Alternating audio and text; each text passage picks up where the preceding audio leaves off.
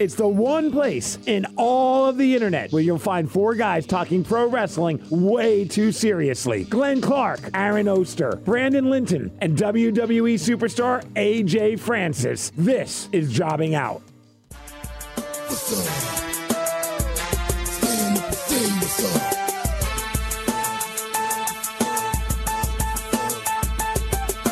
People over there, what's up? Feel me, stand up and say what's up. What's up? What's up? What's up? What's up? Welcome in. It is episode number 2.0 of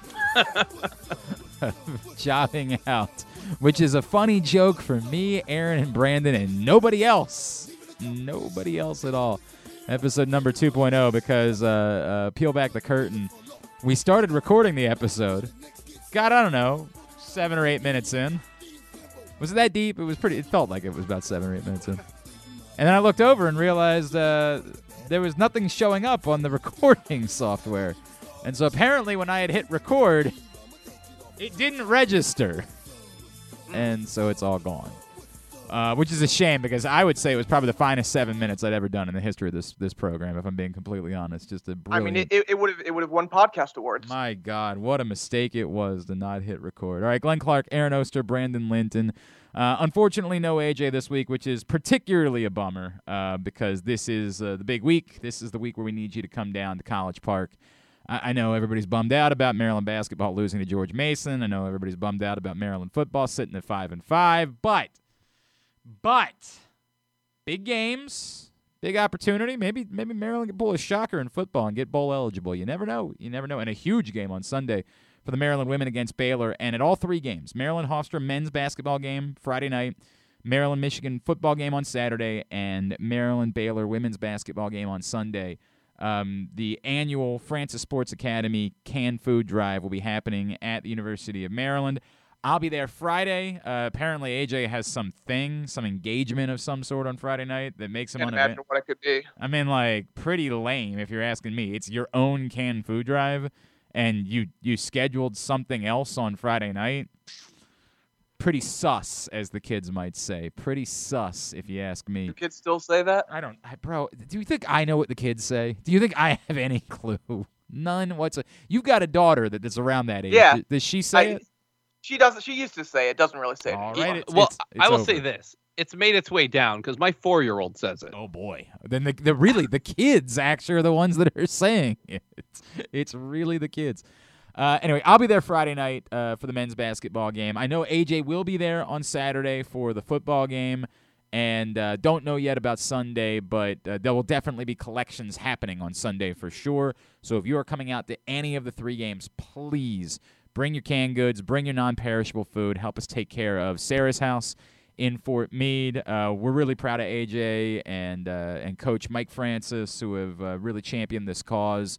And it's been great to be a part of it over the years. And I'll be bringing a boatload. I will be stopping at a grocery store tomorrow and buying about $150 worth of ramen noodles. However many they've got for me, I will be purchasing them. It is amazing. You get so much food for such a small amount of money, and it helps so many people, man. So do that. And if you don't have it, if you don't have time to stop off anywhere, there's a number of stores around College Park. You go up 193 a bit in either direction. You can find a bunch of grocery stores and just clean their shelves. No question. Which one is in the Hard Times Shopping Center? Which grocery store is that? I think that's a Shoppers. I think it's a Shoppers too, and I have definitely gone in. Yeah, I think there's a Giant up 193. Yes. Was. Yeah, I have gone in and cleaned out that Shoppers on a number of occasions of their ramen noodles. So. See you this weekend. Please come out, support the Francis Sports Academy's annual canned good drive. It would mean a great deal to everyone in the community. All right, boys. We'll get later on in the show. We'll get to picks for Survivor Series. You guys, how do you guys think I might have felt about the AEW Full Gear pay-per-view? It's a pop quiz. How do you guys think? What do you think I'm going to say about it? I mean, you're you, so you must hate it, right? Okay, Brandon. What do you think? Without it being 2.0, I truly did think you were going to like it. I loved it. I loved it. I absolutely loved it. And the reason being, it had the one thing that they never had before. Yep, correct. Okay, so there's a couple things. We'll nitpick a couple things, I'm sure, as we go on, and we'll have to talk about Dynamite, which, that's unfortunate. But separating alone, and only looking at Full Gear in a vacuum, I don't think it's close. I think it was their best pay-per-view by far, from top to bottom, from start to finish. I think it's the best pay-per-view they've ever done. I think it's a shame that we lied about the other ones being better than they were, because I think it's prevented us from acknowledging how good this one is. I think it's sort of getting lost in the shuffle, and it's just, it's the next good. This one was better. This was a step up. This was a company that, for one night, appeared to be moving in a new direction and doing the things that there were fair reason to complain about in the past. Now, again, we can still nitpick some things. Obviously, the big story, Brandon, of course, as you point out, is this is the first time we've ever seen a story come to fruition this way in a championship match in AEW pay-per-view. It's the first time they've ever done anything like that, and that's just a golden, beautiful thing to happen in professional wrestling, and I get it. You can't do it at every pay-per-view. I certainly understand that. No one's ever been that way, but, when you only have 4 all year, it would be nice if, maybe one of them had a story like that every now and then. This is the first time they've done it. But just to add on to that, it's not just how it played out. It's the world title match mattering in any way. Yes. It's the first time it's mattered in any way in a storyline, really, at least in a while, right? Like maybe there was a couple at the beginning that sort of had a story, like the Cody Jericho thing had a story Jericho behind and then it. Jericho Moxley. Those had first few stories. pay-per-views. Right. Those were fine. Those had stories.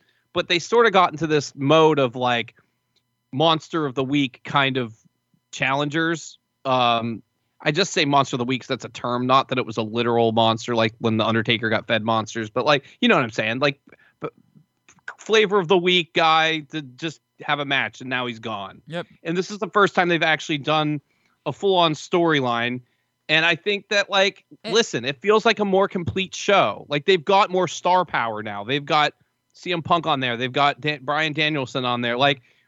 That stuff, top to bottom, it felt like there was no, of course, anyone they ever put on these shows can wrestle for the most part. You know what I mean? And put on really good matches for the most part.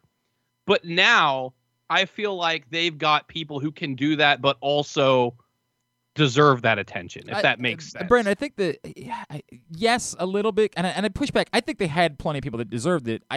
I'll go back to when the top of your card is so important, it allows the rest of your card to be the rest of your card.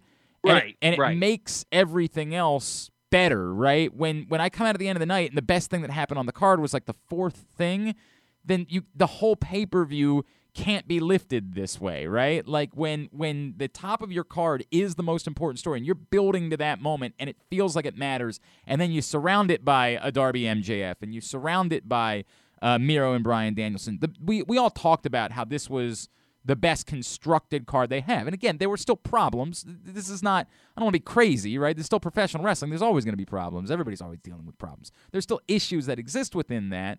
But it was such a well put together card, and then culminated in everything fell together. The matches felt like they mattered for the most part. For the most part, they felt like they mattered. Again, some of them we'll get to. And everything just flowed really well. And it didn't feel like there was when there were things that were a waste, it seemed like it was bogging down the entire card as much as it was just, okay, I can deal with this. It's a waste because I know I'm getting something next that's really good. And they did a good job this time around of really pairing people well and giving us, even if it's just kind of a modicum of a reason, in the case of Punk Kingston, that they did enough to make us care about those matches. None of the matches really felt like exhibition matches, like we got across. No, I would go a step further, Aaron. I would say that wasn't just that was legitimately a good build, in my opinion. But again, it was only a 2-show build, really. Is that? Yeah, but that's okay. I mean, what I mean is they didn't pull it out of their ass, and you just said it's kind of related. I mean, I think that had some natural, again, we have to remember who the main fan for this product is. Right.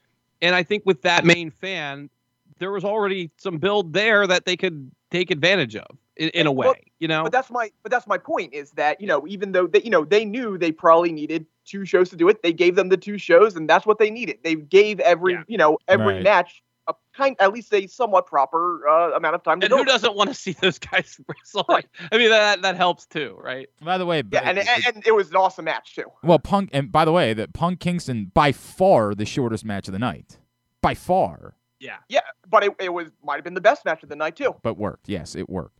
So again, let me separate the nitpicky just so I can do it, and then we can talk about the good. The nitpicky is the Cody pot. That was an utter waste. I mean, that was somehow it was bad to begin with, and was even worse in reality. I mean, it was. Well, especially after they expanded on Dynamite. Yeah, I mean, it was inoffensive because it was buried in the card, and again, that is when I talk about how good of a card it was. The worst moment of the night is easily forgettable, right? Like you easily forgot that it happened.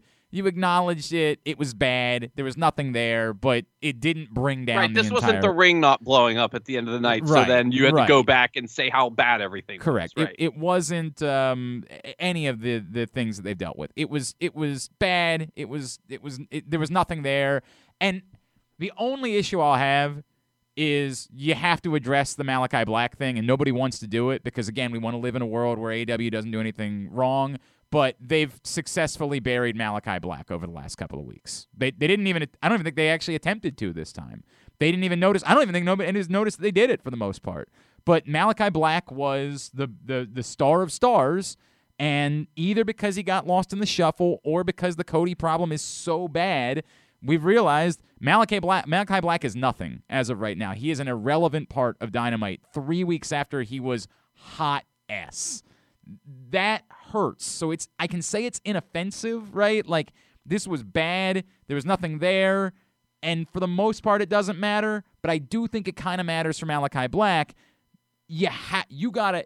Doing anything more with Cody is such a bad idea. I can't even put into words what a bad idea that is. You better have a plan for Malachi Black, because at the moment, it's not just that he's cooled off, he's nothing. He's a nothing in that storyline because this was the worst of what you did. Because it is such a short time from when he was the king of shits, just like he was the king of the company, I feel like it's an easy course correct. Like, get him away from Cody, and that'll course correct itself, so I'm not totally worried about that yet. But yes, it's about getting away from Cody. And they didn't appear to be in a rush to do that. They didn't appear to be in a rush to get him away from Cody, and so it makes you all the more concerned. That's a problem. The Inner Circle thing was a nothing, right? Like, that was by far the biggest exhibition-y match of the night, where you're like, okay, there's nothing interesting here. You just got to do the thing that you're supposed to do, and where that goes from here, I don't know. Like, that was what we talked about coming out of it, is, are these guys wrestlers? Are they not? Did it do anything? Santos looked great. Yeah, he did. I mean, he looked good, but is he a wrestler? Well, my point is that if he wants to become a wrestler, I'm really interested in seeing what Junior Dos Santos can bring. Maybe. After that match, I was intrigued by it. I wasn't before. That's fine, but I don't have any idea whether he's a wrestler or not. That's which is the problem with all of this. You know what I mean? Like, and it goes back to, it's okay to be Brock Lesnar because you're Brock Lesnar. Junior Dos Santos isn't such a star that he brings casual observers in some sort of way that you work around his schedule. Either he's a wrestler or not. If he's not a wrestler, he's not relevant enough for him just to pop in every couple of weeks and for me to care at that point that he popped in.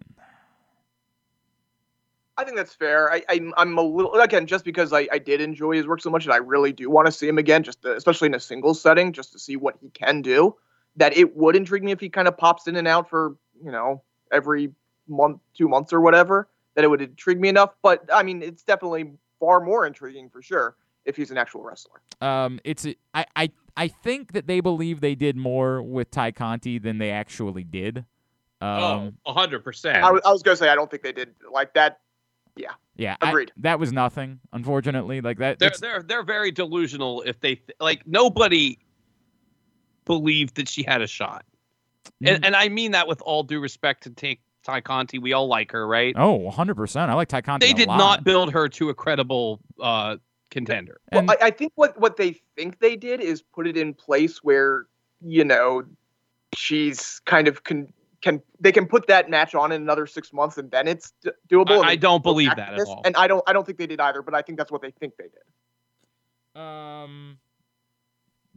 Okay. Yeah, I mean, I think you're right. I think that's what they think they did, but they didn't. They didn't do that, and I hope that they have extended plans related to Ty Conti, because they did not achieve that with this match. That was not a thing that benefited them in any way. It was largely a nothing, unfortunately. It was largely a nothing.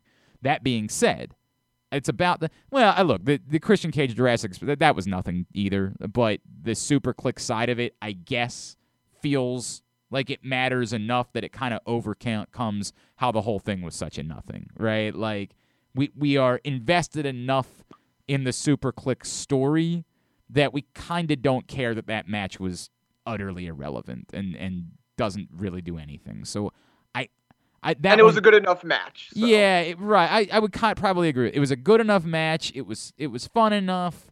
It was definitely not offensive in any way, but it didn't accomplish anything. It really was only a continuation of one story, and it goes back to we swear to God Christian Cage coming to AEW is a really big deal, but we absolutely know that he's not a big deal. It's just it's a weird bit. It's a weird bit. Now, let's get to the other stuff.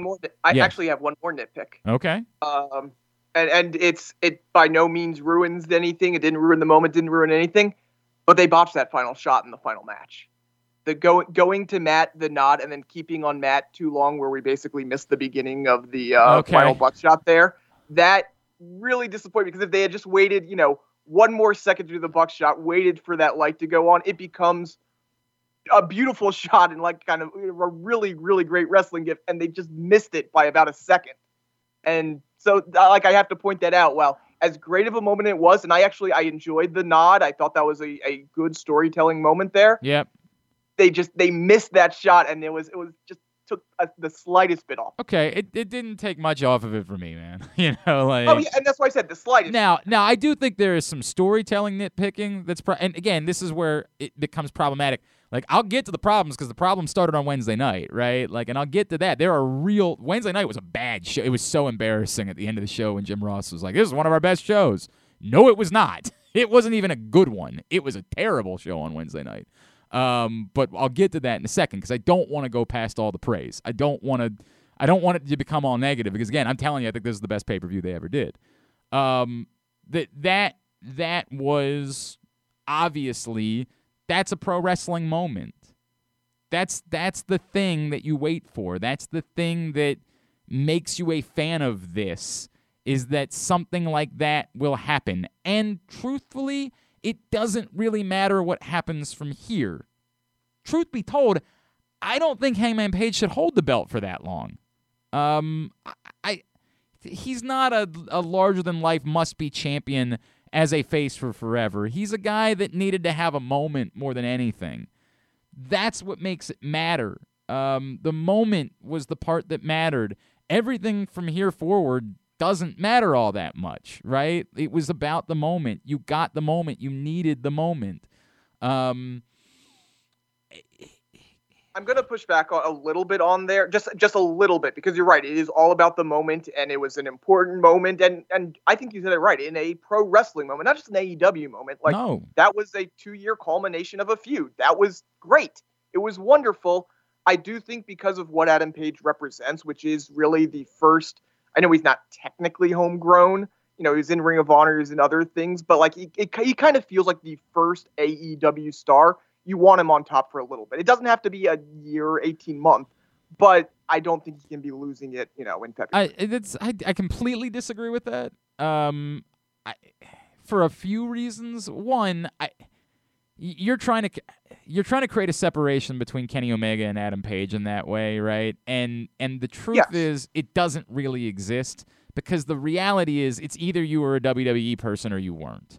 The everything else that happens in pro wrestling matters to such a small group of people that drawing a line in the sand or trying to make it, to separate Adam Page as a homegrown guy and Kenny Omega as not, it doesn't exist in the overwhelming majority of minds. I'll say this. We came into this saying Kenny Omega has to be on top of the company. The second he gets there, he has to be on top of the company. We did not say that about Adam Page. No. So even for the as far as no, but we did all say he's the guy. Everybody said he's the guy before 1 minute of Dynamite aired. Well, we said Kenny Omega was. I mean, No. Kenny Omega was the guy now. Everybody said Hangman Page was. I mean, we thought he was going to beat Chris Jericho sometimes. He did, and I think me and Glenn, we said, we don't know. He's definitely the guy worthy to be the top of the company right now, but we don't know if he's the guy who can carry the company. And he's still not. He's still not that guy. He's still not going to be that guy. Years, I think you've put him in a position where he could be. Well, hang on. Zero chance. Wait a second, because you're getting into, and I don't know how much of this is. I don't even know if this is a conversation that's existed on the internet, right? What we're really talking about is whether or not Kenny Omega is Stone Cold Steve Austin. That's really what we're talking about. Not Kenny Omega. Sorry. Probably. Well, Adam Page. What we're talking about right now is whether Hangman is Stone Cold Steve Austin. We're talking about whether or not. I mean, not Stone Cold, but. But that's this to me is the separation, right? Are you someone whose identity is so overwhelming that fans are so connected with that guy literally can become? And somebody would say the crowd on Wednesday night might be evidence that perhaps that's true, that you are so identifiable to the crowd that's watching that it doesn't matter whether you're really larger than life, it doesn't matter whether you really have the look or whatever it is, you are so identifiable as a character, as an everyman, whatever it is, the cowboy shit, the whole thing, that we have to make you that guy. And my answer would be, I don't know, maybe. Maybe this really is a movement that they could ride for some time. I'm skeptical of that. I think still it was more about the moment than it was about the man. And that's not to say that Adam Page isn't a star, isn't an elevated star, isn't someone that matters. But I think there's a difference between Adam Page, a star, and then someone who rises above to create a cultural movement. And those are the types that as faces you throw yourself behind for 8, 10, 12 months as a champion. I'm not there with Adam Page. I think people wanted Adam Page to overcome Kenny Omega, and I think they like Adam Page a lot. I don't think he becomes a larger-than-life figure moving forward, and when that's the case, you're hard-pressed to tell me that much of any face should hold the belt for that long. Sure, and like I said, I don't think it should be 12 months, but if you told me May, I think he's worthy of holding it till May. I mean, I think he loses it pretty quickly. I think. Listen, to Glenn's point, like this company feels like it needs a heel to be the long-term champion that people are trying to overcome. I would be very interested to see what this like the Jon Moxley thing. I mean, it was not good. Jon Moxley as champion was not good. Name one Granted, that was also he won the title and the pandemic happened, so I'm hesitant to say anything though. But they still had everyone in their company to put him against. They didn't. They had half of their roster for 5 months. What? They had all the people they have right now, other than the new people. No, I mean literally 3 months they taped in a single weekend because they could only get certain people out there. Like the first half of his reign. It wasn't quite that, but yes. What about the second half of his reign? Well, yes, and then they were coming back. But I think we do have to put that into context, that there was something going on there. I mean, we still complained about it, though. Of course we did. Just like we complained about Drew McIntyre. My point is, though, that rationally, that there was a reason that Drew McIntyre's run did have problems. I mean, okay, so the Kenny Omega run resulted in this, which is fantastic for now. But the Moxley run, a heel in general should be champion of a wrestling company. It's better. Yes. That's and I think that they are that. Do you know what I mean? I think that, as much as they want to be, and they are to an extent, like the new shiny toy, to an extent, they're trying to be the forward thing. They're also embedded in the past with all the Southern wrestling tropes, and that is the biggest of the Southern wrestling tropes is the long-term heel champion. Ric Flair being the biggest example of that, right? So yeah, I don't see him holding it past now again, if they put him up against, if it's like Bryan Danielson, I think is, we'll get into that. Yep. But yep, we will. But obviously credible champion if they go that way or whatever, as far as that goes, and there's other things to say. But if they put him up against, not Bryan Danielson at the pay-per-view. Obviously, that all goes into what they do, right? Yes, if Pac is the challenger for the belt, then correct. right, he should not be dropping the belt to Pac in February. We all agree with that. Right. I guess my point is if Bryan Danielson is first, whether that's at the pay-per-view or whether that's in the middle, like he should get a title defense or two in there. Yeah, I know, He should- and part of it is I don't think that Bryan Danielson is. I don't think this is going to drag out. The pay-per-view is so far away; it's so insane. Yeah. To think Right. that I think that's This their is going to be like the mid-December Christmas big Eve or whatever, the Right. big whatever the big show where, is. where Kenny won it last year. Correct. To me, this is more about it really to me is way more about whether or not they think they need to move the meter up for MJF to win the belt. And I have no problem with that being the case. And then there's a lot of options from there, right? Like this can unfold in a lot of ways that could set up a long run for MJF and then maybe Sammy finally winning the belt like after. They set themselves up really well. To me, the story isn't a long run for Adam Page. If it's May, it's May. I don't think it's the end of the world if it's May. I just don't think that there's a long run ahead for Adam Page. I think, to me, the story was about the moment and the fact that, in general, we like Adam Page. And by the way, Brandon, that might be a pretty good comparison for Jon Moxley, right? Like, the truth be told, we like Jon Moxley, but Jon Moxley isn't Stone Cold Steve Austin either, right? Like, he's a guy we like, we're inclined to like, and can create really memorable moments, but isn't a cultural phenomenon that we will scream and lose our minds about for forever. And after a little while, if he's not doing something super compelling, we can get bored by it. And Adam Page, there's a lot of things that you could be doing with him right now that we could be getting bored by after this. Like, there's a lot of ways this could go that could lead to us getting bored after a little while related to Adam Page. So it's just, but I don't think that matters because I don't think this is about that. I think this is about creating a professional wrestling moment, and they did that. They created a professional wrestling moment, and to me, this is the moment in AEW to this point. Is there a debate about that? No. I mean, I guess This is literally what they've been building for since basically the first day. I guess somebody might argue like that first time on the boat with all the people singing Sure, the Jericho song, yes, right? Yeah, I mean that's what I said was the moment of the year last year. Yeah, maybe, but like right. that was kind of the most organic. This is why AEW is different. But this is. But it's not. Look, hang on. when Okay. All right. I see what you're saying. Yeah. But this is the planned moment of like. This is what AEW can be if they get get everything together, put things together right. Like they can put on one of the more compelling stories in recent wrestling. If you remember that you're supposed to be a professional wrestling company, like, and not pretend like storylines and faces and heels don't matter, we'll get to it. If you just try to be a professional wrestling company, you can do really good professional wrestling. But this bit where you were pretending like we had professional wrestling all wrong and that you didn't need to have storylines, you didn't need to have faces and heels was always hogwash. It was nonsense. It was bull S. And this is proof of that. A storyline with a clear face and a clear heel created the greatest moment in the history of AEW.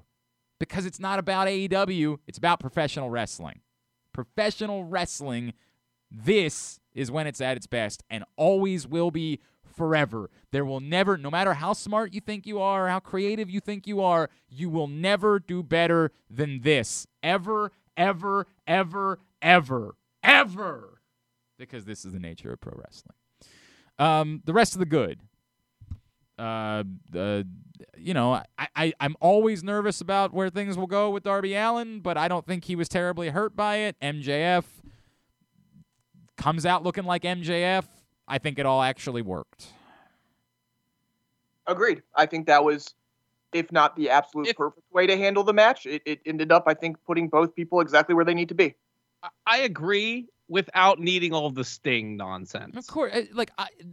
And I know we like this can be reduced to an eye roll to your point because everything else. But like the match was incredible. And then I have to think about why is Wardlow and someone else, was it Sean Spears, both together scared of Sting? Well, I mean, we talked about that last week. It's insane. I mean, it's insane. It's utterly effing insane. I mean, it was so unnecessary. Like they could have done what they did for the finish without any of that. obviously, but look, it's a different problem that we've talked about so often that I'm almost, like sometimes when we start going down that road, I'm like, I don't even want to do it anymore because we talked about it a billion times. In a weird way, this to me was one of the less offensive uses of Sting. Oh, of course it was. Like, yeah, because they did everything else right. Correct. Yeah. Right. Like, yes, 100%. And he didn't get involved. It was him just chasing off people. It wasn't the reason why they won. It would have been far more offensive if Sting had been the reason why Darby Allin won the match. That would have been horrendous. Or lost either way. And I'm gonna be extra. This is just extra nitpicky though. Like if we ever gonna care about Wardlow, you can't do that with Wardlow. You can't. He should kill Sting. Bro, even with the bat. I'm here. He should absolutely kill Sting. I hear you. Like, didn't they pretend like Wardlow was gonna be a thing last week? Yeah, well, we thought, and I said, if it was just deception, then good for them for throwing in the deception. I have no idea what to make of what they were trying to do with Wardlow last week. I have no clue, no idea whatsoever. The tag team thing was fine, but that's all. It was fine, right? Like it didn't. I don't know. I really wish I had something more to say about it. It was fine. I guess there are some issues maybe backstage with Ray Fenix, is what I was reading about, that like he works too stiff. Okay. Oh, I actually missed that report. Okay. I saw something to that effect. I didn't read the whole article. That was fine. Then it's kind of what we all kind of thought it was going to be. Bryan Danielson, Miro. It's difficult to have that conversation without then leading into where we go next.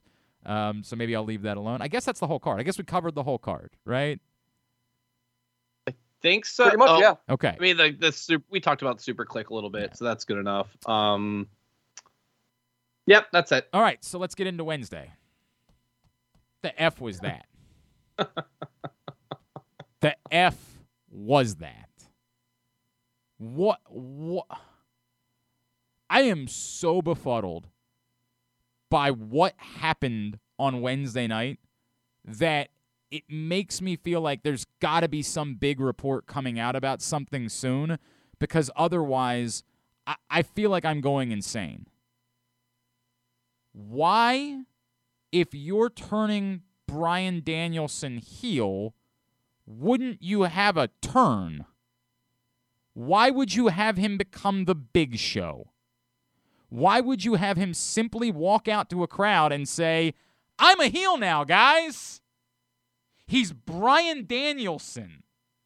In what world does that make even a lick of sense? And I'm not even having the conversation about whether or not it makes sense to turn Bryan Danielson heel. And this maybe plays into your theory from a week ago, Aaron, that like, well, hey, if we've got both CM Punk and Bryan Danielson, one of them could be a heel. Okay. Okay. I didn't love it, but okay, I'll listen to it. There's a lot of hubris involved with that, but I'll listen to it. But when you turn someone heel, aren't they supposed to turn? Aren't they supposed to have a moment where they become a heel instead of just walking out to a crowd and saying, hey guys, noted heel Bryan Danielson here. As you know, huge heel, guy that you've always thought is a heel, definitely a heel. Here I am now. I'm Bryan Danielson and I'm a heel. What the F am I missing? Do you think that they just think they can do this while he's working this storyline so that he can come out of it not a heel? Like, so he can just be like a shooter or whatever? Yeah, like, if that's their plan, it's a bad plan. Of course it's a bad plan. I'm saying, like, do you think they're trying to treat him like he's like a shooter, though? Do you know what I mean? Like, he's like look, I'm a fighter. I'm not necessarily a heel, but I'm going to beat the shit out of everybody.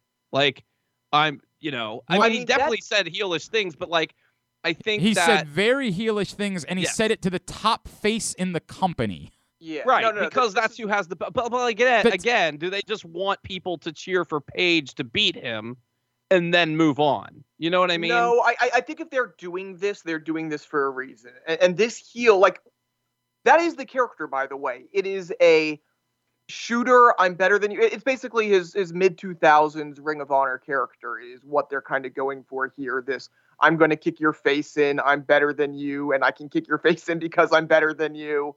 Like that was kind of his character then, and that's what they're going for. And yes, hypothetically, you could make that a face or heel, but I don't think you pull this trigger for a 3-week run. That's not, I mean, if they are, that's completely insane. Like, that's the trigger you pull if you want Bryan Danielson to be heel and you think it's a good thing for the company going forward. So while I won't say it's completely impossible, I would say it's completely and utterly insane.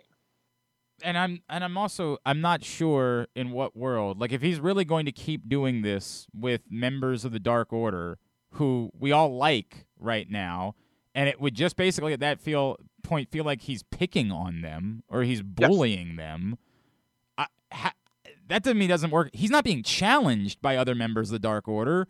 He's essentially saying, I'm just going to keep kicking your ass. I'm beating you up in front of your hometown, each and every one of you. Like because they're doing Colt Cabana in Chicago. Presumably, they're doing Alex Silver in Long Island. They had this lined up now. This isn't a shooter. This is a bully. This is a jerk. Which again, if that's what you're doing, that's what you're doing. And I'm not. Even having the debate about that is weird to me because I don't know how I feel. Like I might think that's fine. But you do that as a moment. Like something happens and you go off the air on Monday night instead of with a giant nothing that you did, and you create a moment where someone that we thought was a massive face is now a heel. That's professional wrestling. A turn is a turn. It's a thing that occurs, and you make it so that it matters. What is this? This would be bad at MCW. This would be bad and a missed opportunity in professional wrestling anywhere at Juggalo Championship Wrestling. This would be bizarre. What was that? The strange thing is like it just kind of reversed the segments and it works. You know, you have him come out, you face Evil Uno pretty straight, and throughout the match, you know, that side of him starts to come out. And by the end of the match, he kicks Uno's head in. Page comes in and he kicks Page's head in. There you go. I mean, again, it needs to be at the end of the show. Like you don't. Well, yeah. Oh, yeah. I don't disagree that it probably should be at the end of the show. But again, like I think the bigger problem is that it happened in the promo. It didn't even really happen. Like he came out and just was a heel. Like there was nothing. There was nothing that clicked. There was nothing that changed. He just walked out as a different character than the last time we had seen Bryan Danielson on television. Which is a shame because, like, you know, as we've said for years now, he's the one guy who can get the crowd reacting however he wants, whenever he wants to. We saw that the last time he turned heel, where that wasn't even much of a heel turn, but at least he did the low blow there to kind of mark the sign that he was a heel turn. Right. So, and you know, it got and he's so good that he did get the crowd immediately to do what he wanted. But, like, yes, it absolutely, like, don't, just because you can do it, don't take the lazy way out. I mean, it's insane. It's like, this is pro wrestling 101 type of stuff, man.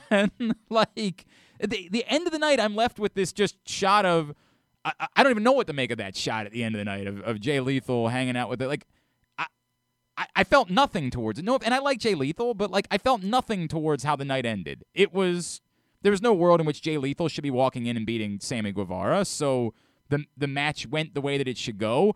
It didn't seem like Jay Lethal was joining the Inner Circle. It was just kind of a giant nothing at the end of the night. Whereas you have this major moment in professional wrestling and you didn't even do it. Like you just said, I'll pass. And you could have very easily flipped those two segments too. Yes, it's such I feel like I'm taking crazy pills watching this show to the point where I kept thinking at the end of the night, something has to be happening here. I don't know why they're breaking up the Inner Circle right now, but they got to be doing that because there's no way they're going off the air and this is all they did when they didn't pull the trigger on a Daniel Bryan heel turn during. There's no way that this is how this show is ending when they didn't like. It's got to be that whatever's happening is so significant, they felt like they couldn't do a Daniel Bryan heel turn then. And then they did nothing. I'm like, what? How do you take the best moment you've ever had as a company and 3 days later just punt? Just say, well, we tried on Saturday night, so we don't need to try tonight. Like, we just won't do anything. I mean, the really frustrating is like, you're right in that look, this segment itself, the idea of the Bryan Danielson heel turn, we can disagree about it, but the idea of moving forward as Bryan Danielson as a heel against Adam Page, that's smart. I think, or you can argue whether the Danielson part is smart, but Danielson knowing how he can control the crowd, pushing Page up, is smart. The idea of, that nothing was wrong. They did the Sammy Jay Lethal match properly. Like, I think Punk coming out and again, going forward, MJF Punk, no problem with that at all. A lot of these pieces are in place. Just really, really, really strange segments in doing those. And just not trying. Like, just not. I don't think you're wrong. But on a bad show, the MJF Punk thing was probably the best thing that happened all night, and it didn't really even happen, right? Like, it was so quick that it couldn't wash out much of the other things that occurred on the show. And I think that would have been a better way to end the night, right? Like, a far better way to end the night than what they did. If they thought that they were ending the night as a big moment for Sammy, that didn't happen. Jay Lethal wasn't a part of AEW 2 days ago. That didn't create a big moment for Sammy in any stretch, in any way. Like, it was just a win that he should have gotten over Jay Lethal, who's a good signing, and I like Jay Lethal. I don't want to be disparaging towards Jay Lethal. Yeah, we got to say, Jay Lethal will fit in great, and I expect him to do great work. Right, like, I like Jay Lethal a lot, but Jay Lethal isn't some established megastar that Sammy's getting a win over. He's a solid guy who I think a lot of people, in that community are familiar with and like, and so, it's bully for Sammy that he got that win. It's a good win. You're right. He's not a superstar, but he is a former world champion. He's a guy. Again, I'm not trying to disparage Jay Lethal, but we're not going to compare Jay Lethal to even Adam Cole showing up, right? Like, no. It's not like that. And they didn't treat it like it. They didn't go, oh, huge big reveal. It was like, oh, we signed Jay Lethal. Cool. Right, and that again within the pay-per-view, that was well done. And it goes back to it being a good pay-per-view, right? Like, within the pay-per-view, that was good. But it was not worthy of being how you went off the air on Dynamite. There was no moment there. It was just sort of, I don't know what the story was they were trying to tell at the end of the night on Wednesday night. I mean, honestly, I think they said, this is our best match. We're going to put it last because of that. It felt a little bit like what we criticized WWE of doing a lot. Like, by loading the front of the show and then being like, no one's watching anymore. Who cares? Like, here's a good workers. They'll kill it in the match, and the people that care will care. And we didn't put anything important on the back of the show where, for whatever reason, we think people might not be watching. I don't know. It was weird. They like putting their best match at the end of the night. But they it goes back to the problem that we just talked about a second ago. Yeah. It's this hubris that they have that the matches are the thing that matters. And they literally they just were told loudly how wrong they were 3 nights before. It's not just the matches that matter. The moments are what matter. The moments are professional wrestling. And I know AJ can be mad about that because he loves the matches. But we all know better. We know the moments are professional wrestling. Daniel Bryan turning is a moment. Bryan Danielson, sorry. We'll do this forever. We did it. It's the way it goes. Bryan Danielson turning is a moment. Let it be a moment. Let us go off the air with kind of goosebumps instead of going off the air like this. It's just ending? Is just over? Like, that's it? Goodbye? Like, and it's so much worse because they didn't even try. They didn't even have a Daniel Bryan turn. They just turned him. They turned him off of TV. Like, they literally decided to do the turn where no one could see it. Just were like, oh no, he turned. You missed it? How'd you miss it? He turned. It was backstage. We did a backstage segment where he turned. We just didn't let you watch it. It really is like.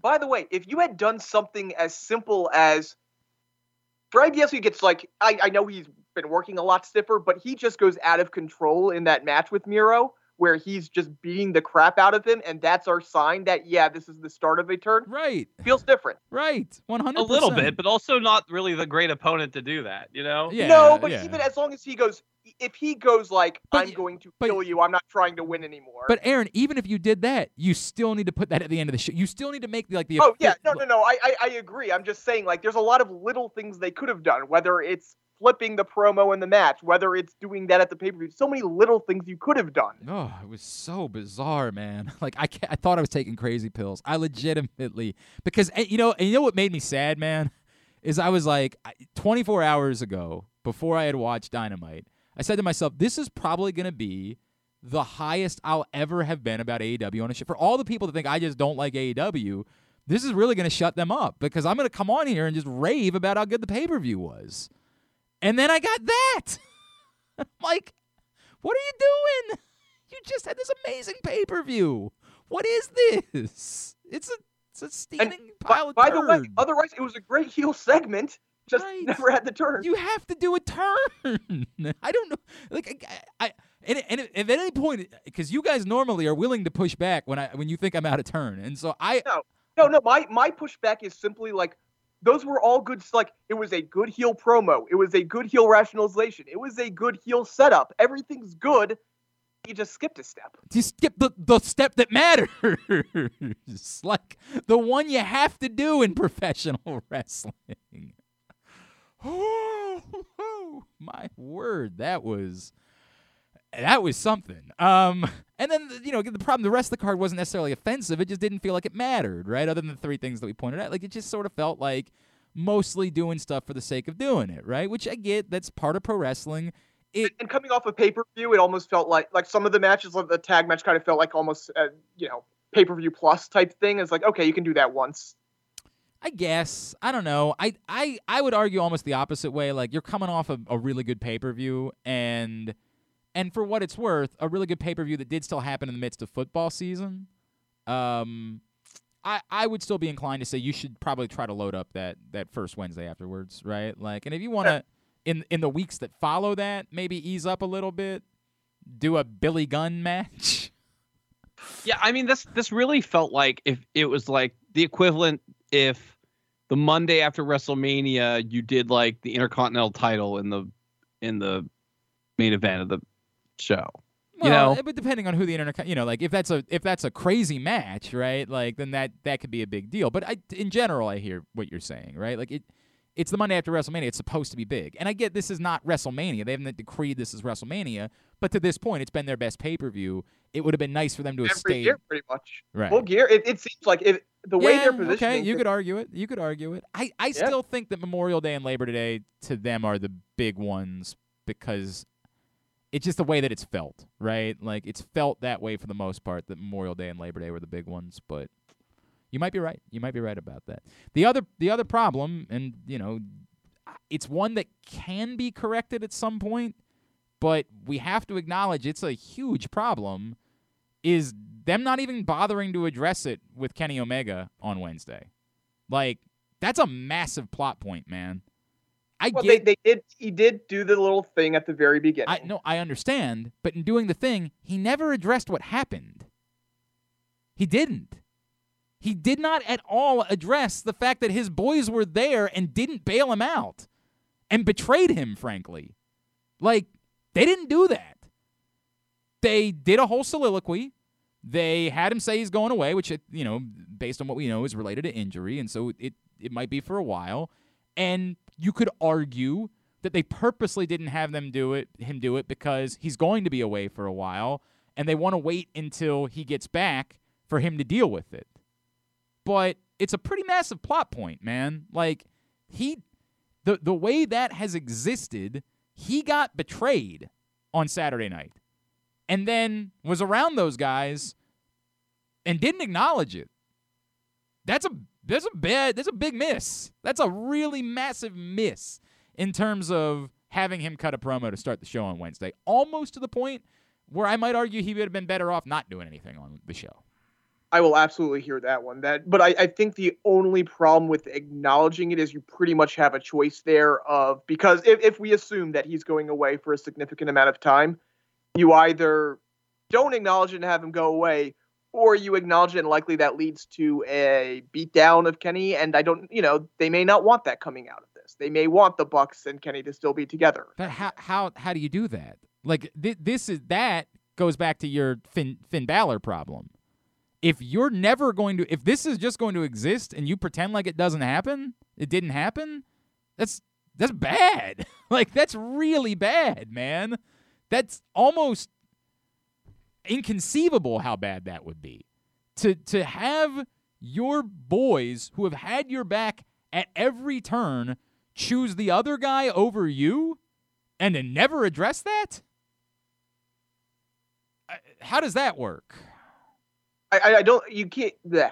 You have to. You have to do something. But I think you can do something when he comes back, and it doesn't have to be a big thing. It can be a simple promo. A simple promo that like that makes it so it never existed. Not. I mean, the necessarily- only way it works is to turn him face, right? I mean, like because he could say, I mean that like him Or- understanding that would be a face move, right? him understanding that, and I think that. Like him being understanding of it would be. Yeah, I mean, because a it's not turn. like they helped him or anything. It was that they chose not to interfere. That's correct. Which- and if he understands that, that would be a But face again, turn. Well, and that's why I'm wondering, especially with let's assume this is like a 6-month layoff. Let's just kind of throw that number out there. If this is going to be face Kenny and Bucks versus heel Cole, heel Undisputed Era, and that's the way they want to go, then I can understand not acknowledging it now, because you acknowledge it now and it's kind of tough to go back, almost. Tough to go back. Back. I don't want him leaving as a face. This gives them options, is basically what I'm. I mean, it kind of felt like he left as a face a little bit, though. I mean, he was complimentary of Hangman Page, right? Like, that was not a heel promo. No, it wasn't a heel, but it wasn't definitively a face. Well, but I think if the point is it But leaves it's a them, drastic change in his character, though, because he's the biggest asshole ever, you know? yeah, that's boy, I don't know, man. None of this. You're not creating a scenario for me that works. You're creating a scenario by which you're minimizing the impact of something like that, right? Like they didn't. To your point, they didn't necessarily help Hangman Page. Maybe they acknowledge Hangman. Like the whole story point is, and you can absolutely argue that this makes them faces, that they're acknowledging Hangman as being on their level, which is they never acknowledged that. But it's that it's a step beyond that. They've moved the goalposts. Not helping Kenny and not cheating based on everything we know about their characters yes. is cheating. Like, that's the equivalent. It's cheating to help the other guy because they would do anything to help Kenny at any point, no matter how underhanded it is. So not doing that is them turning on their guy, period. There's no, like, so to say they could all be you got to If they all acknowledge it, though. If this was about Hangman and just all three of them saying, okay. Right. Words, And they we were kind of wrong. implied that, right? Yes, 100%. That's what they were going for. there's still a lot of work to be done there. There's still a Sure. lot of work to be done Well, there. of course. This was just like beat And- one. And Yeah, and it's beat one and he's going away, which but makes things. And because Adam Cole's going to be a big part of this story as well. Oh, he's definitely gonna be a big part of the story. But what you just said is he's going away, and now you're asking professional wrestling fans to remember it when he gets back, and that's a lot. And it makes me wonder if they're just never going to acknowledge it. And that, to me, you can't pretend like it isn't a big problem within the spheres of professional wrestling. That's very similar to the Finn Balor thing, which I had to give you. When they never acknowledged it, that's a huge problem. It's a problem. You can't get around that. I thought they would. They didn't. That's a huge problem. Going however long it might be without acknowledging this, will it cripple the company? Will it? I'm not going to pull an Aaron and try to say this is going to ruin AEW, but you have to acknowledge it's a problem. That's problematic It could- storytelling. Well, what could help is if like he gets whatever surgeries he's getting, and then maybe he's, a commentary or something, and then they can around but not wrestling. Yeah, maybe. right, and then they maybe. can further by it the a way, little bit. And this is also simply they wanted intentionally to soften the Bucks up a little bit because you are about to do something with Cole, whether it's, in a couple months or whatever. Like, I can see it. I can see the pieces and why they're moving in their direction. But you have to acknowledge it. It just the characters. Speaking they of created- acknowledging things, by the way, I'm glad I just thought of this. Did they ever explain why the Good Brothers just like aren't around? No, they're just not around. Because they were literally there every week. But did they ever explain why the Pinnacle wasn't a thing any longer? There's a lot Well, of. I mean, they Pinnacle still was a were thing calling it a because- thing on the pay-per-view. Well, hold on. The Pinnacle was a thing because Andrade had to pay MJF Yeah, they had to pay for the the use Pinnacle. of FTR. But the Pinnacle's not a thing. Like, I mean, they're Apparently it saying is, it's a 'cause thing. they have but to it's pay people. not. It's abundantly clear it ain't. It's weird, man. It's a lot of weird there. All right, let's. Anything else we need to cover from AEW? No, I think we hit everything pretty well. All right, let's make our picks. Oh yeah, we gotta move because I can't do this all day today. Luckily, we don't have to do this all day. No question. Ugh. I mean, it's bad and somehow might be the. Oh man, I don't want to say that. How do we do a should in this? That's a very. It's a. Well, very hold on. question. First, you have to introduce it the proper way. I'm sorry. Coming up this Sunday night, the one time all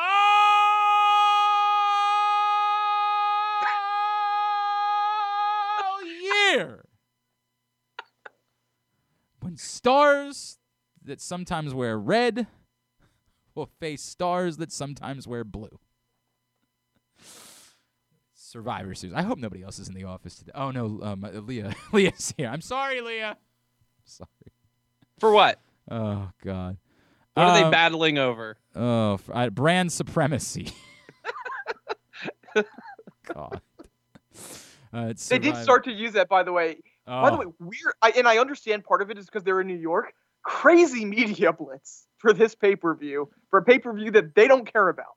I mean, Roman Reigns was on the Tonight Show. Yeah, but that is entirely because they're in New York. I mean, let's be honest about that. It's entirely because there's not. If this was happening in Kansas City, they wouldn't be doing that type of stuff. It's because they're in New York. There are 6 matches on the card. You're right, Brett. I don't know how we do this, but we do it. And it goes from there. We begin. Amazing build for this one.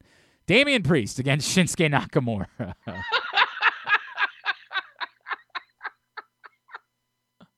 Sadly, this might be the most fun match on the card. It definitely should be. I mean, it 100% should be the most fun match on the card. Wait, how much money do we want to put on this turning into a tag team match against Happy Corbin like 3 seconds into the match?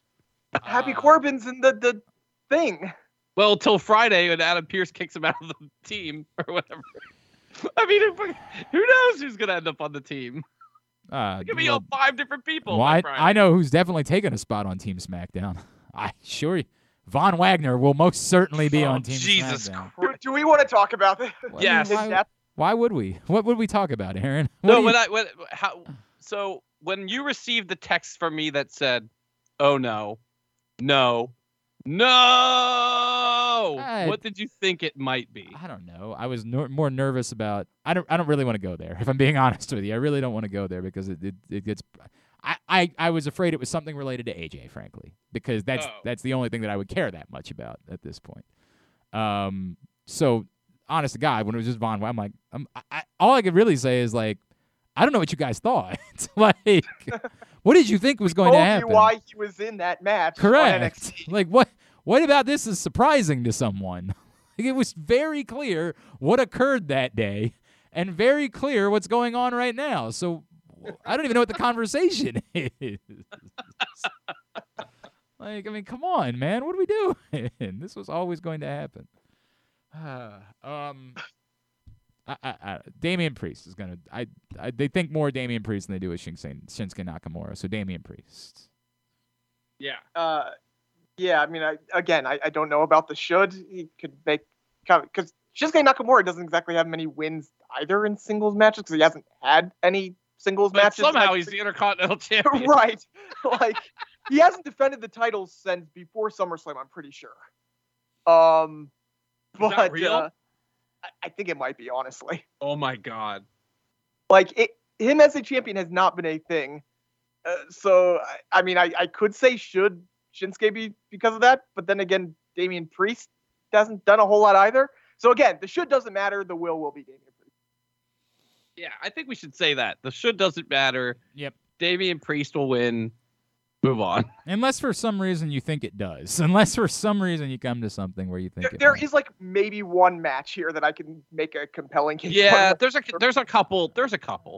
RK Bro against the Usos. Aaron. You know what? This is one that I will say there's a should for because I think the most compelling storyline is, you continue having Roman berate the Usos. Easiest way to have Roman berate the Usos is to have them lose here and disgrace the family and disgrace SmackDown. I don't know why Roman cares about disgracing SmackDown, but he will for some reason. So I'm going to say the should RK Bro, and I'm going to say the will is RK Bro. You know, you make an interesting point about the SmackDown part of this, because I do think that there could be an overlying story point to Roman Reigns being the only SmackDown performer to win, maybe. But I will say this. There's also a story with Randy Orton being pissed off at Matt Riddle. So I could see this one going either way. I think, for the should, I honestly think there's a compelling story you could tell with either one of these teams winning. Okay, I'm overstating the compelling story part, but I just mean it could be a piece of a story that's already happening, I guess I should say. I'm going to say Usos, though, because I think that's what will happen. I think there's more legs to, like, yes, to your point, them continuing to do things, but they can't just lose for 7 months. Like, if that's actually going somewhere, their losses would have to be in close proximity to whatever the hell they're going to do with that, right? So, I think this is where they win, and then there's something to do with Riddle and Randy Orton, maybe. I tend to line up closer to that, right? And again, it's almost, I do think there are ways that you can use it. So if the answer is could matter here, whereas it doesn't matter in others, I can listen to that argument a little bit. But I'd probably line up, too, that ultimately the Usos win this match. I think I line up that way as well. Women's champion versus champion. You know what? Let's go to the stupid Survivor Series matches next. We'll start with the women's one. Bianca Belair, Rhea Ripley, Liv Morgan, Carmella, and Queen Zelina representing Raw against Sasha, Shayna, Shotzi, Natalya, and now TBA representing Team SmackDown. Brandon. I mean, to me, the one this is a really big should for me is that Bianca is the sole survivor, right?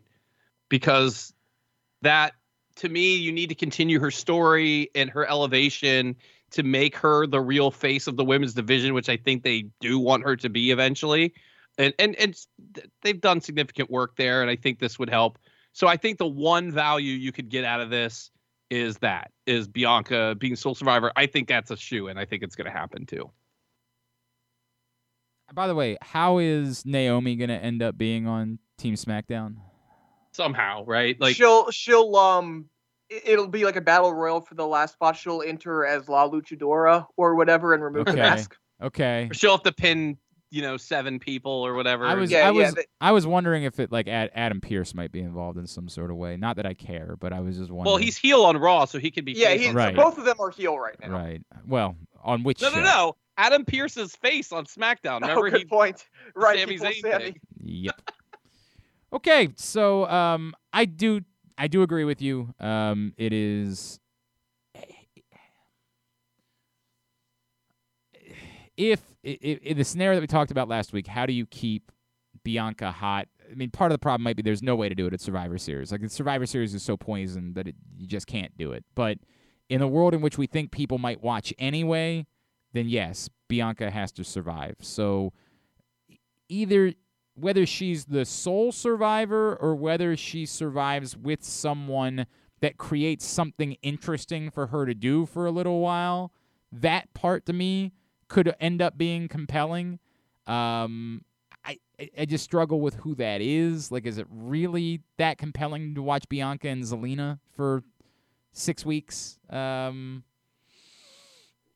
after they already did it for a month and a half before SummerSlam. Like, I don't see it. You could argue that Rhea is the answer, but Rhea's been a really functional face for you of late. Do you want to mess with that and either try to make her a heel? Isn't she on Raw, though? What? But that's what he's saying. Yeah, that's what I'm saying. I'm saying, how do you... What I'm saying is that you create something, the last two that are standing fight with each other. Yeah. Right? Like, the last two that end up standing. Oh, it's definitely going to be Rhea and Bianca, the last two. Yeah, for sure. But does that work? People like Rhea. You know what I mean? Well, but he's saying you just have them be the last two and you don't end up having them. Right. I'm saying if you're doing that, you're doing it to try to create something to help Bianca stay hot for the next few months. Her beating a former Raw Women's Champion would be that, right? But do people like Rhea? do you end up having this bite you in the ass because people are left with like we don't necessarily want to see Rhea get her comeuppance from Bianca Belair, and that cools her off in the process. Plus, Rhea can't be in a singles feud. She's the women's tag champ. It's true. It's a great point. They would never do that. Thank you. No, Aaron. I don't think it turns into anything other than Bianca beating a strong opponent at the end of the match. I don't Brandon, think that I actually understand. makes- I understand what you're saying. I'm saying something else. We're doing two different things right now.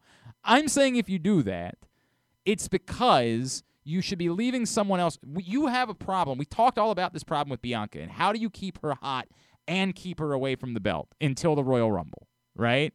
How do you do both things? For the next month and a half, what are you doing with Bianca that keeps her hot? Something you could try to do is use the end of this match to create something. And so that can't be with somebody on SmackDown because they're on SmackDown. They're on a different show.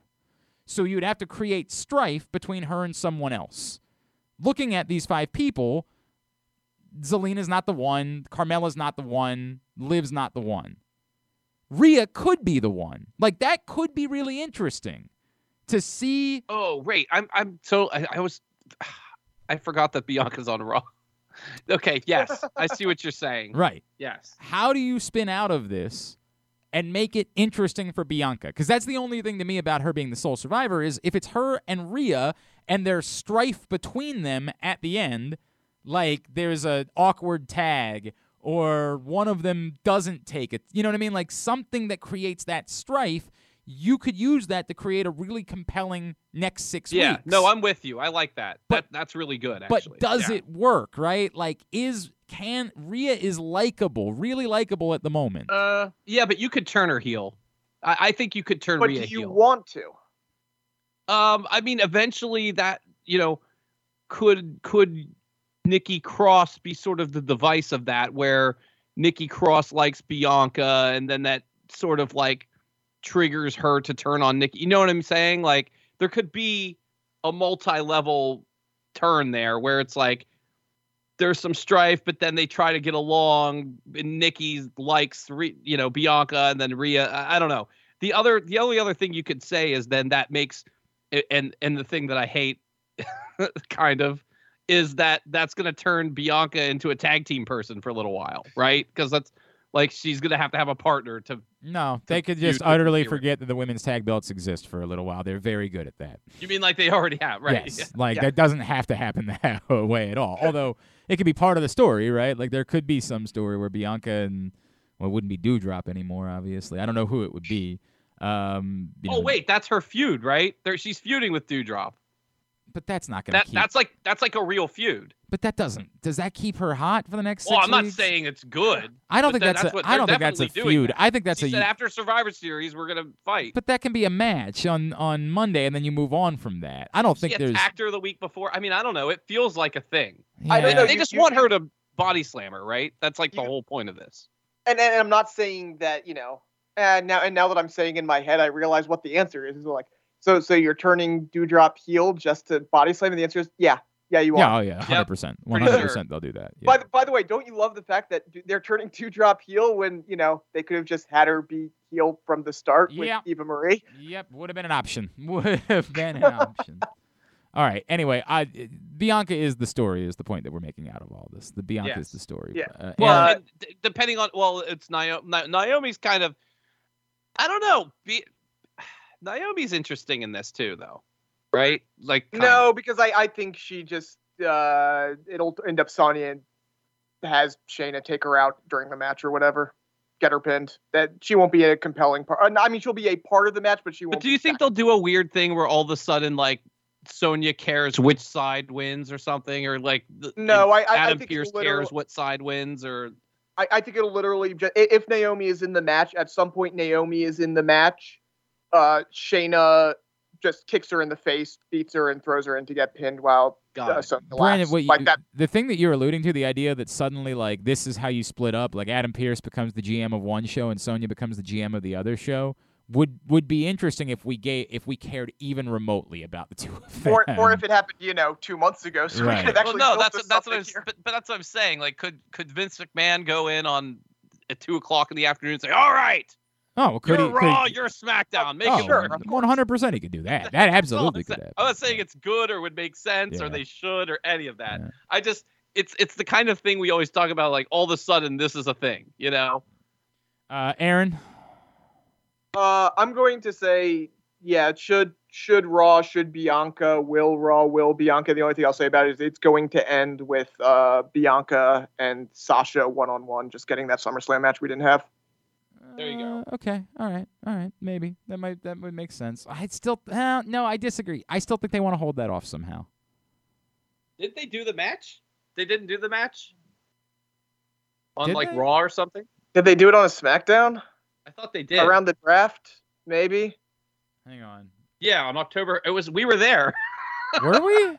Why do I not Glenn and I remember were that? there. Yeah, Why do I not remember that? Oh, that's bad. because you were watching the Maryland game. Well, that might be the case. That might be the case. Yikes. All right. Then never mind. All right. The men's Survivor Series match. Team Raw: Seth Rollins, Finn Balor, Kevin Owens, Bobby Lashley, and now Austin Theory against Drew McIntyre, Jeff Hardy, King Woods, Happy Corbin, and obviously Von Wagner. I'm first. Cool. I'm first.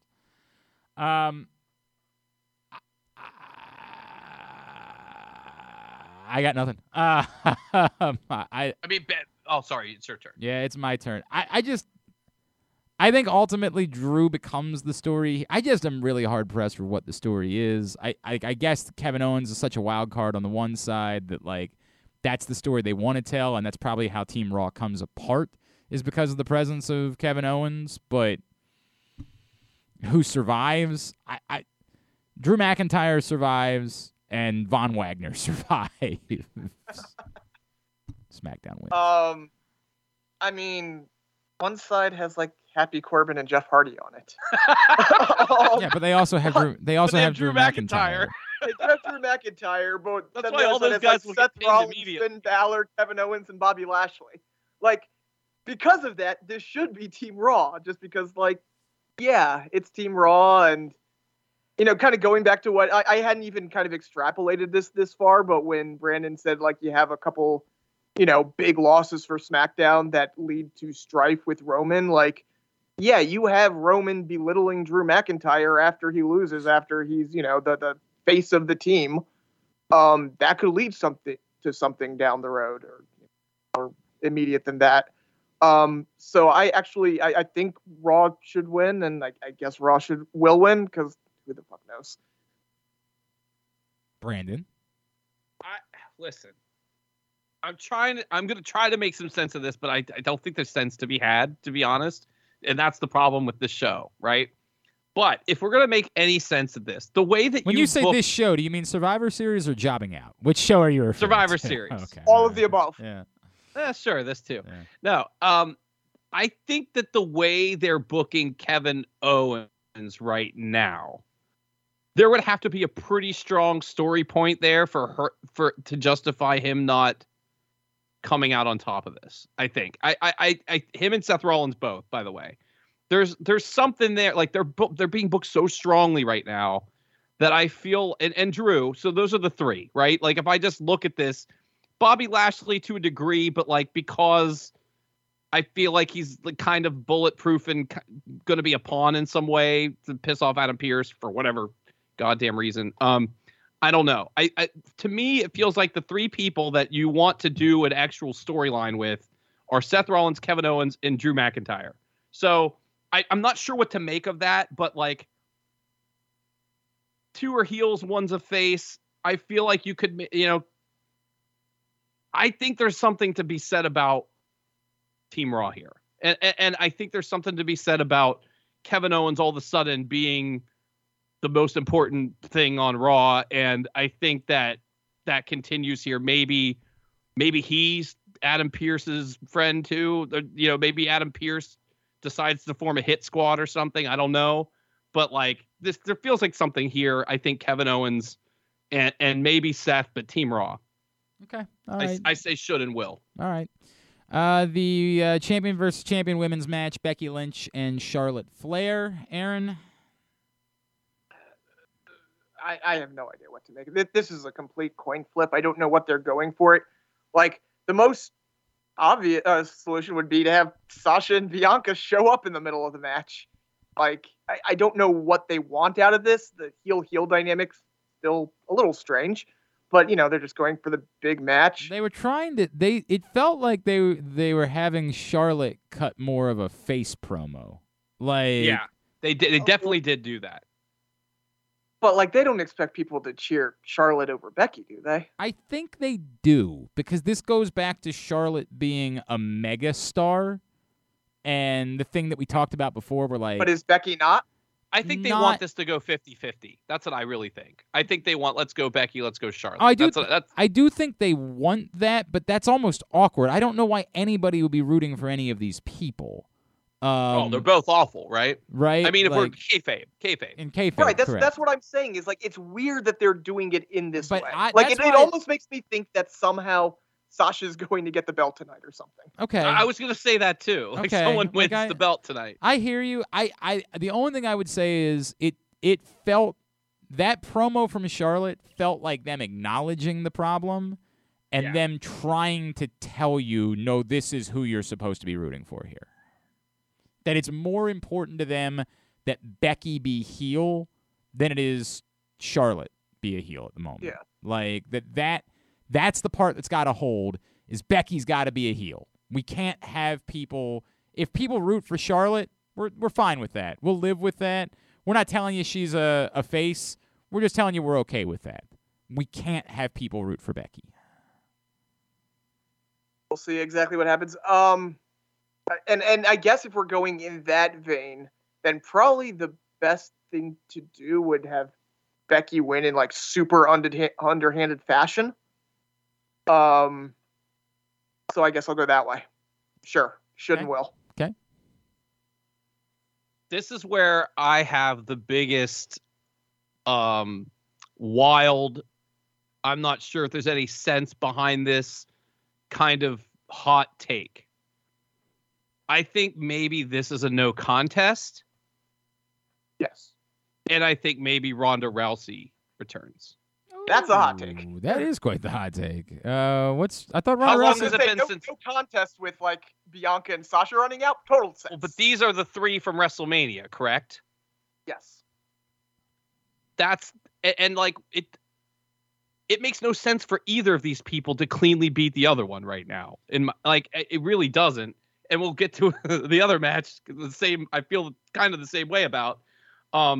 Like, I don't know. Is there some other return or some other person that could intervene? I mean, I think if it's just Bianca and Sasha, like, is this where Bayley comes back? I think she's still kind of behind the 8 ball as far as recovery goes. Yeah, I thought right? that was still a little ways away. Right. And yeah, I think it's a little ways away. And I This also feels think like that to me, if you're gonna do something like that, this is the match where that's something like that's gonna happen.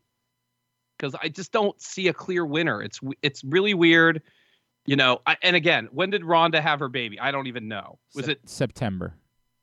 That would be soon. That would be pretty soon. Very soon, but not But especially if she's- anyone could do it, Well, and especially if she's not wrestling right now. If she's just returning to acknowledge her presence, if she's hitting someone with a kendo stick and that's it, or right? something, Like that. Yeah. That's doable if what we're really talking about is her being back around Rumble, WrestleMania.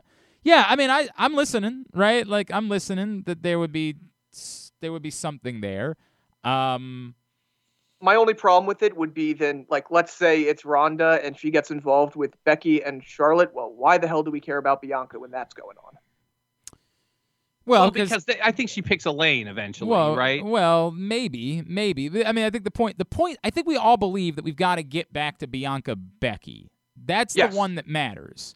So if she's interjecting and she's interjecting because of Charlotte and doesn't really care about Becky, that's helpful. It's weird. That really helps a lot of things if that's the case.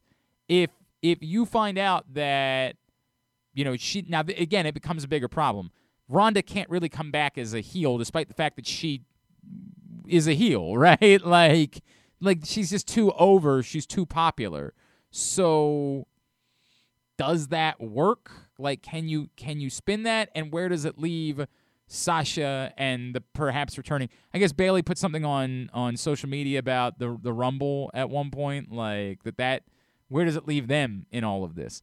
I do like the idea of clearing something away so that you're not muddying what needs to be a one-on-one Becky versus Bianca match. Like, if you're clearing something away in order to make that happen, I'm listening. Let's also remember it's another 2-night. I don't know if you guys have heard. It's the most stupendous 2-night WrestleMania. I wanted to talk about this. I actually. Wait, they said that? No, that's the tagline. What do you mean? Stop it. What do you mean? Did they say it? Brandon, did you watch professional wrestling this week? They said I didn't hear it at all. Are you out of your mind? They said it 150 times. Stupendous? What? It's the tagline. It's the official tagline. It's the only thing they've said. They keep saying it. Oh my God. Oh my. The most stupendous 2-night WrestleMania ever, or whatever. It's somehow equally horrendous and amazing. Is this the thing where like it starts with Stone Cold talking? Is that what? It's every time they've referenced WrestleMania when they cut. Oh, okay. When the broadcasting talks about it, the commercial talks about it, the tweets talk about it. Everything. I somehow totally missed this. They had silly Pat McAfee do a whole bit about how stupendous is better than incredible. Like he literally did. I do remember that. He did a whole thing about that. Like. And then there's stupendous. I'm like, have we as a society agreed upon that? Like, have we agreed that stupendous is above incredible? I got it. It's stupendous. Right. So there's 2 nights. So having a legitimate women's main event on both nights is a really good thing, right? Like, I like that a lot. It's interesting. It solves 2 problems. One being you don't really want.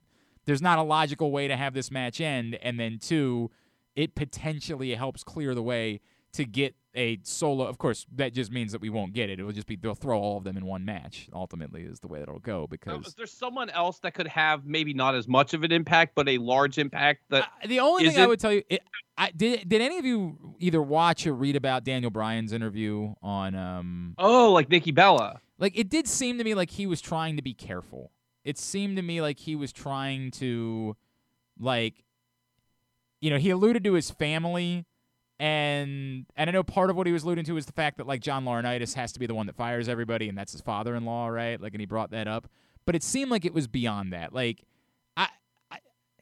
it wouldn't be as awkward for him if he was just talking about John Laurinaitis, right? Like, that, it is family, I get that, but it's loose family, you know what I mean? Like, it's your wife's stepfather, and they've only been together for a few years. Like, this isn't like somebody that's been it's been a father figure to her for her entire life, and so, like, you have to protect him.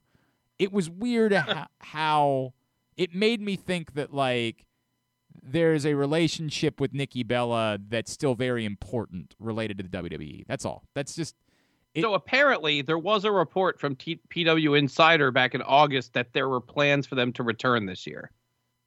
That doesn't. Okay. And that they registered some weird trademark, and there's some other show they're working on. But like maybe you could do a little run around that, and then obviously they're not going to come back long term, right? No. Like if either one or both of them. That's the Rumble match right there. Right. I mean, look, I'm not. Who knows? Ultimately, if somebody has to win, I probably agree with Aaron that ultimately, if someone has to win, I think Becky. Yeah, an underhanded Becky win, but it has to be underhanded, right? Like it has to be really underhanded. Not underhanded like the last Bianca match was. Like really underhanded in some sort of way. Cheat in 4 different ways. Yeah. And finally, it brings us to Roman Reigns and Big E. And Brandon, you are first. Why am I first? Okay.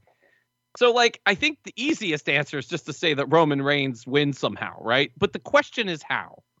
And I don't know the answer to that. And I think this goes back to what we were talking about at Crown Jewel, right? Like, it has to be this, but could it just be the Usos again? You know? And we would keep saying it can't keep being that, but it keeps being that, right? So is this Brock?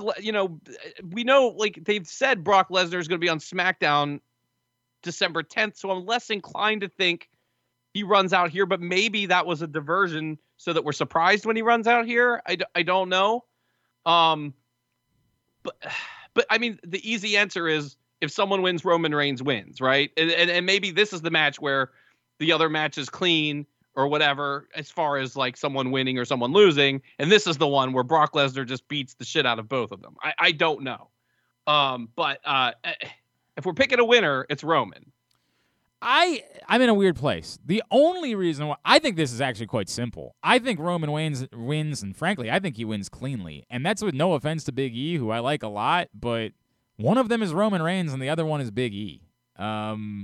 I don't think this really requires all that much thought. But do you think they will try to do something for Big E in this match? I think they try to have him fight. I mean, they let it look like Xavier was going to pin Roman Reigns. I think they let him have a match. Like, I think they allow it to be a match, like a real match that goes for a while. But can you help me, though, in context of what they did for Xavier? Like, Xavier was pinning Roman Reigns. Xavier has a win in the win column over Roman Reigns. That was a DQ. But again, he was going to pin him if the Uso didn't pull him out of the ring. I'm saying that to back that up. Yeah, exactly. In kayfabe, he was going to pin Roman Reigns. Like, he was dead. Well, he was going to pin him. And that's to me, that's the only reason why this is complicated at all. This isn't complicated in terms of just Roman Reigns and Big E. That's easy. No offense. It's the other that's stuff. Easy. Correct. It's that Big E said this one's about family, and like they are going to get involved to the point where, like, I assume they were just going to go back to a New Day bloodline match at some point. But again, we've already seen that. They already did it once. And two, I don't really know. Is Kofi, like, legitimately hurt? I think he is. Okay, so that there's that makes it a problem. In that way, I think it's got to be complicated, but not over complicated. Like, I just think it's that those guys are, like, they're there. Xavier inserts himself to be protection for Big E because he knows the Usos are going to get involved. They end up spinning off. And at the end of the day, like, I do think that this is a fairly simple thing, that Roman wins. The win itself is clean. I get where you're saying, why are you going that far to protect Xavier? Well, I think the answer might be because he's on the same show. And it might be as simple as that, right? Like, Big E goes back to the other show, you never have to think about Roman Reigns again. Whereas Xavier's on the same show, and you clearly want the Xavier Woods segments right now to be valuable, so it's helpful to him to at least have held his own. And this arguably elevates him more than other things that you've done with Xavier Woods, and makes those segments even more valuable moving forward. But I don't think Big E doesn't have to cross paths with Roman Reigns again, because I don't know if you've heard, this is the one time all year. So ultimately, the match to me is not that tricky to figure. I don't think this requires other involvement, things along those lines. Well, but Seth Rollins is also still out there too, right? Like, that's kind of a feud. So Kevin Owens. Yeah. I'm actually going to say this though. If I wanted to make an argument for Big E, I go back to that first Raw where he was champion, and Roman Reigns went over Big E twice. And since then, Roman Reigns has destroyed Kofi, put him on the shelf, and yes, Xavier did beat him, but again, left with Roman standing tall. Roman has stood tall at the end of every segment with the New Day. Having a win, having Big E stand tall, even if it involves the New Day, even if it involves Brock Lesnar, does something for Big E. While as, if Roman just goes over everybody, it's Roman, it's not going to hurt them in the long run at all. But I do wonder if all of this devastation, every time that Roman Reigns stood tall over them, could be leading to a moment for Big E standing tall and getting that, really big win. Really big moment. Again, you can say that if Brock Lesnar got involved, it wouldn't be. I still think him standing tall at the end would be big. So for that, I'd almost say should be Big E, because I think he could use it, but it will be Roman Reigns. First of all, I genuinely hate that.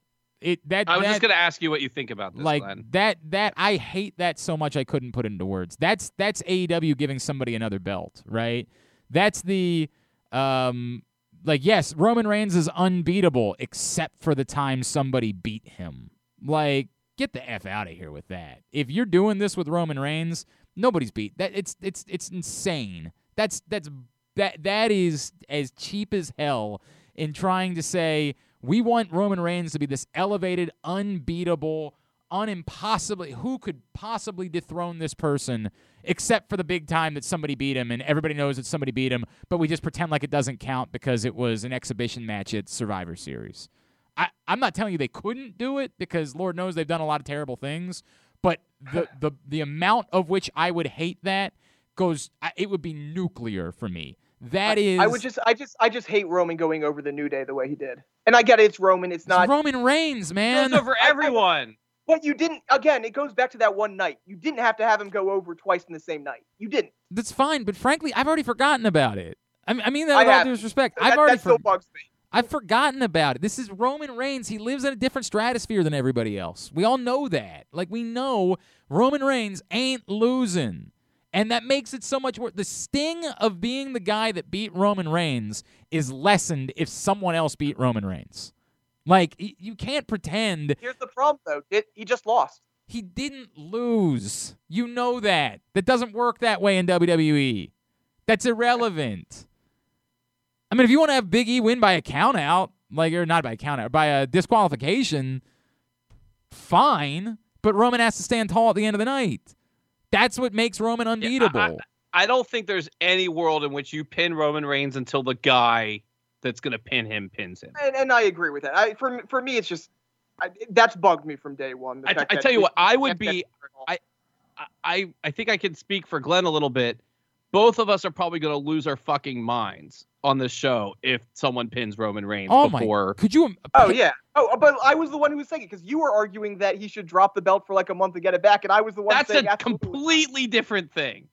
That's John fucking Cena. That is not even close to what this would. This is the most irrelevant pay-per-view that you do. And I'm going to count pay backlash. This is more irrelevant than that. I'm more pointing out the fact that I'm actually being a little bit of a hypocrite there because I agree that Roman shouldn't lose until then. The Big E thing still bugs me. It still bugs me to this day. Man, I like Big E, so God bless, but come on, man. Come on. That would be another level of awful. I'm just not convinced it's a clean match. That's all. That's the only thing that gives me pause. I don't think there's any chance they're pinning Roman. The Usos at least are getting involved. Well, the Usos are definitely getting involved, and then Xavier's definitely going to get involved. All those things are definitely happening. There's no question that's happening. But at the end of the night, I have no fear of having Roman pin Big E. Just of course not. None. Yeah. Zero. It does not bother me. It doesn't impact me. It is reminding everyone that Roman is the alpha. And if you want to throw in there something like, Big E was at least distracted by Kevin Owens or Seth Rollins, right? If that's fine. I don't think that should be the reason why Roman wins. It shouldn't be that Seth Rollins comes out and attacks Big E and that's how Roman wins. That sucks. Definitely not that. But if you want it to be that Seth Rollins walks out and that distracts Big E and that leads to Roman's getting a clean win from there, I'd be fine with that. I could live with that because that protects Big E a little bit in the process. I'd accept that. Okay, then that's where we are. Survivor Series, man. Anything else we need to say from WWE? I did want to talk about NXT briefly, and I'm a little confused what they're doing right now with the building the company that's, this is supposed to be the young stars that you want to see, and then making all the young stars seem like dicks. Who are we talking about? Well, specifically the Ciampa. The Ciampa promo where it's like, we have all of these young guys in the back who don't respect any of the people who are here. And he listed all the assholes. He didn't list the good but he also guys. he did frame it as basically all the young guys in the back. Like he said, these are the new crop of people. And yes, he explained a few of those guys. It's a little weird to frame it that way. Yeah, I didn't. Well, you're actually. I'm going to defend you a little bit. You're right because then Braun Breaker came out to defend them. Yeah. That's the weird part. To me, that's why I say it's all of the relevant new people. But that's also do you think that's what? Hang on, I think we have to figure out if Ciampa is really a face moving forward or not, and I think that's part of the issue. It was a face promo that people accepted.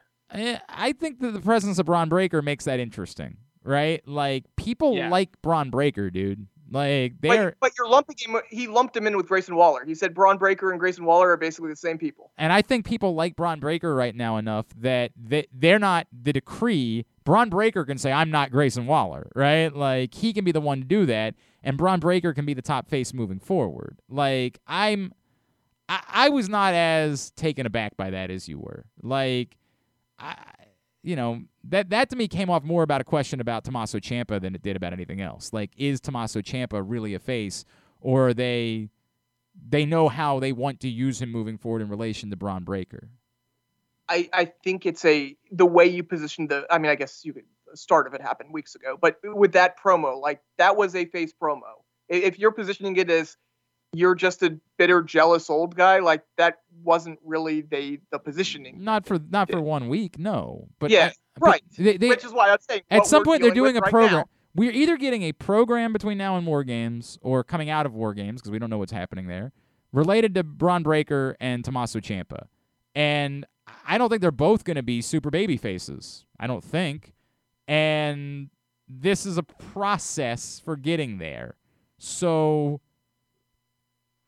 either one of two things is happening. Either they think that Braun Breaker is a heel, like, and that's a problem if you're positioning all the new stars as heels. Well, yeah, but I don't think that's the case. I don't think they think Braun Breaker is heel. I think this was more about what they're doing with Tommaso Ciampa's character.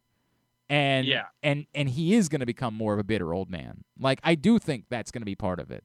I didn't think this was him positioning himself as being the face, because if I believed that, then I would have to believe that Braun Breaker was going to be a dickish heel, and I don't believe that. I don't. It was just juxtaposing that promo right after the Grayson Waller promo, and him kind of lumping everyone did give off the feeling like, oh my God, what are they doing here? Do you think they're going to do 2 War Games matches or just the women? I think it. I don't think it'll involve Ciampa. I don't think. No, I think it involves Legado. Because I was going to say, what if they do old guys versus young guys? And if you're positioning the old guys as the faces, I think that's a bad idea. Well, I don't think they would in that scenario. I don't. So if you're doing Legado, it's going to be Legado and this, what's his name, and random friends. I think it's more likely to be Carmelo, Team Carmelo versus Team Gargano. Oh, I didn't even think about that. Yeah, they could do that. I just think that's Gargano, Dexter Lumis, and who else? Run through. I would say like Jacket Time, but they're more involved with Diamond MSK. Mine. You could do MSK. There's not an easy answer there. There's not an easy answer to your point. It gives you the idea of why this is weird. Like, it's weird that they're doing a War Games when there's no blood feuds, and they just tried to they definitely tried to throw one in there at the end of the show. But I think it worked to some as much as any of these thrown together. You have the heel women's team with Dakota Kai that kind of works, and then you have Super Friends. That's what War Games is.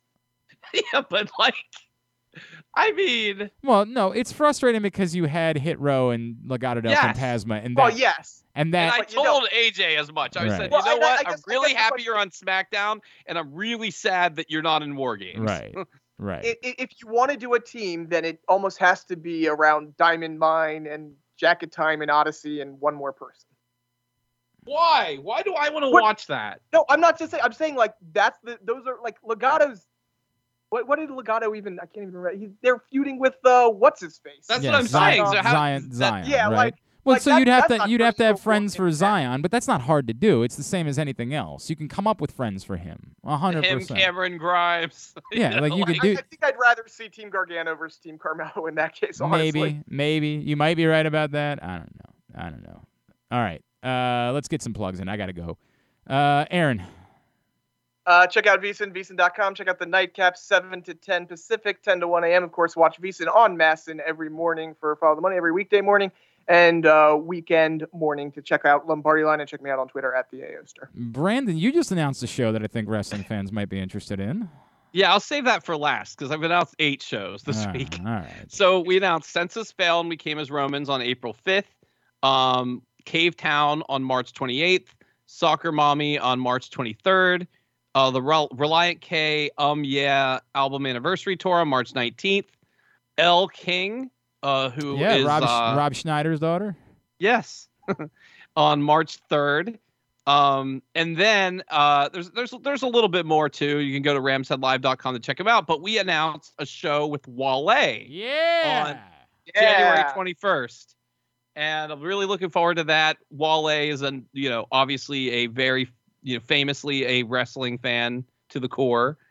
And hopefully we can get him on the show. What do you think? I would really like that. I think I've talked to him once in my life. Although oddly, he played Artscape one year, and he came over.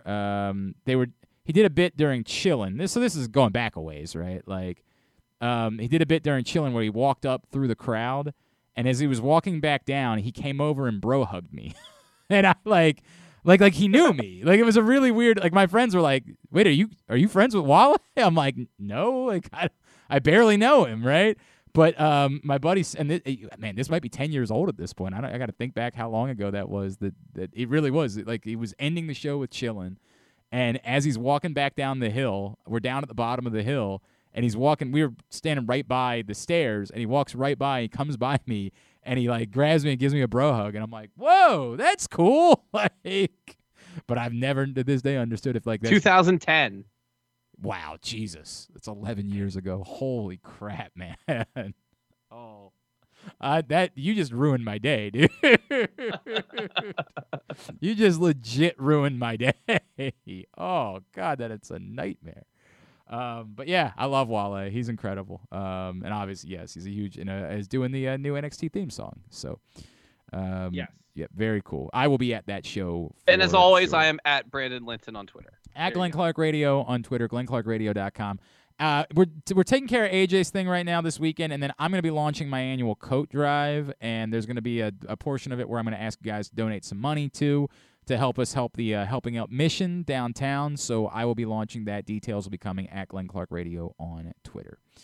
For Brandon, for Aaron, and for the main event. Vent. AJ Francis, a.k.a. Frank, a.k.a. Who Hotter Than Top Dollar. Not. AJ Francis. This has been Jobbing Out.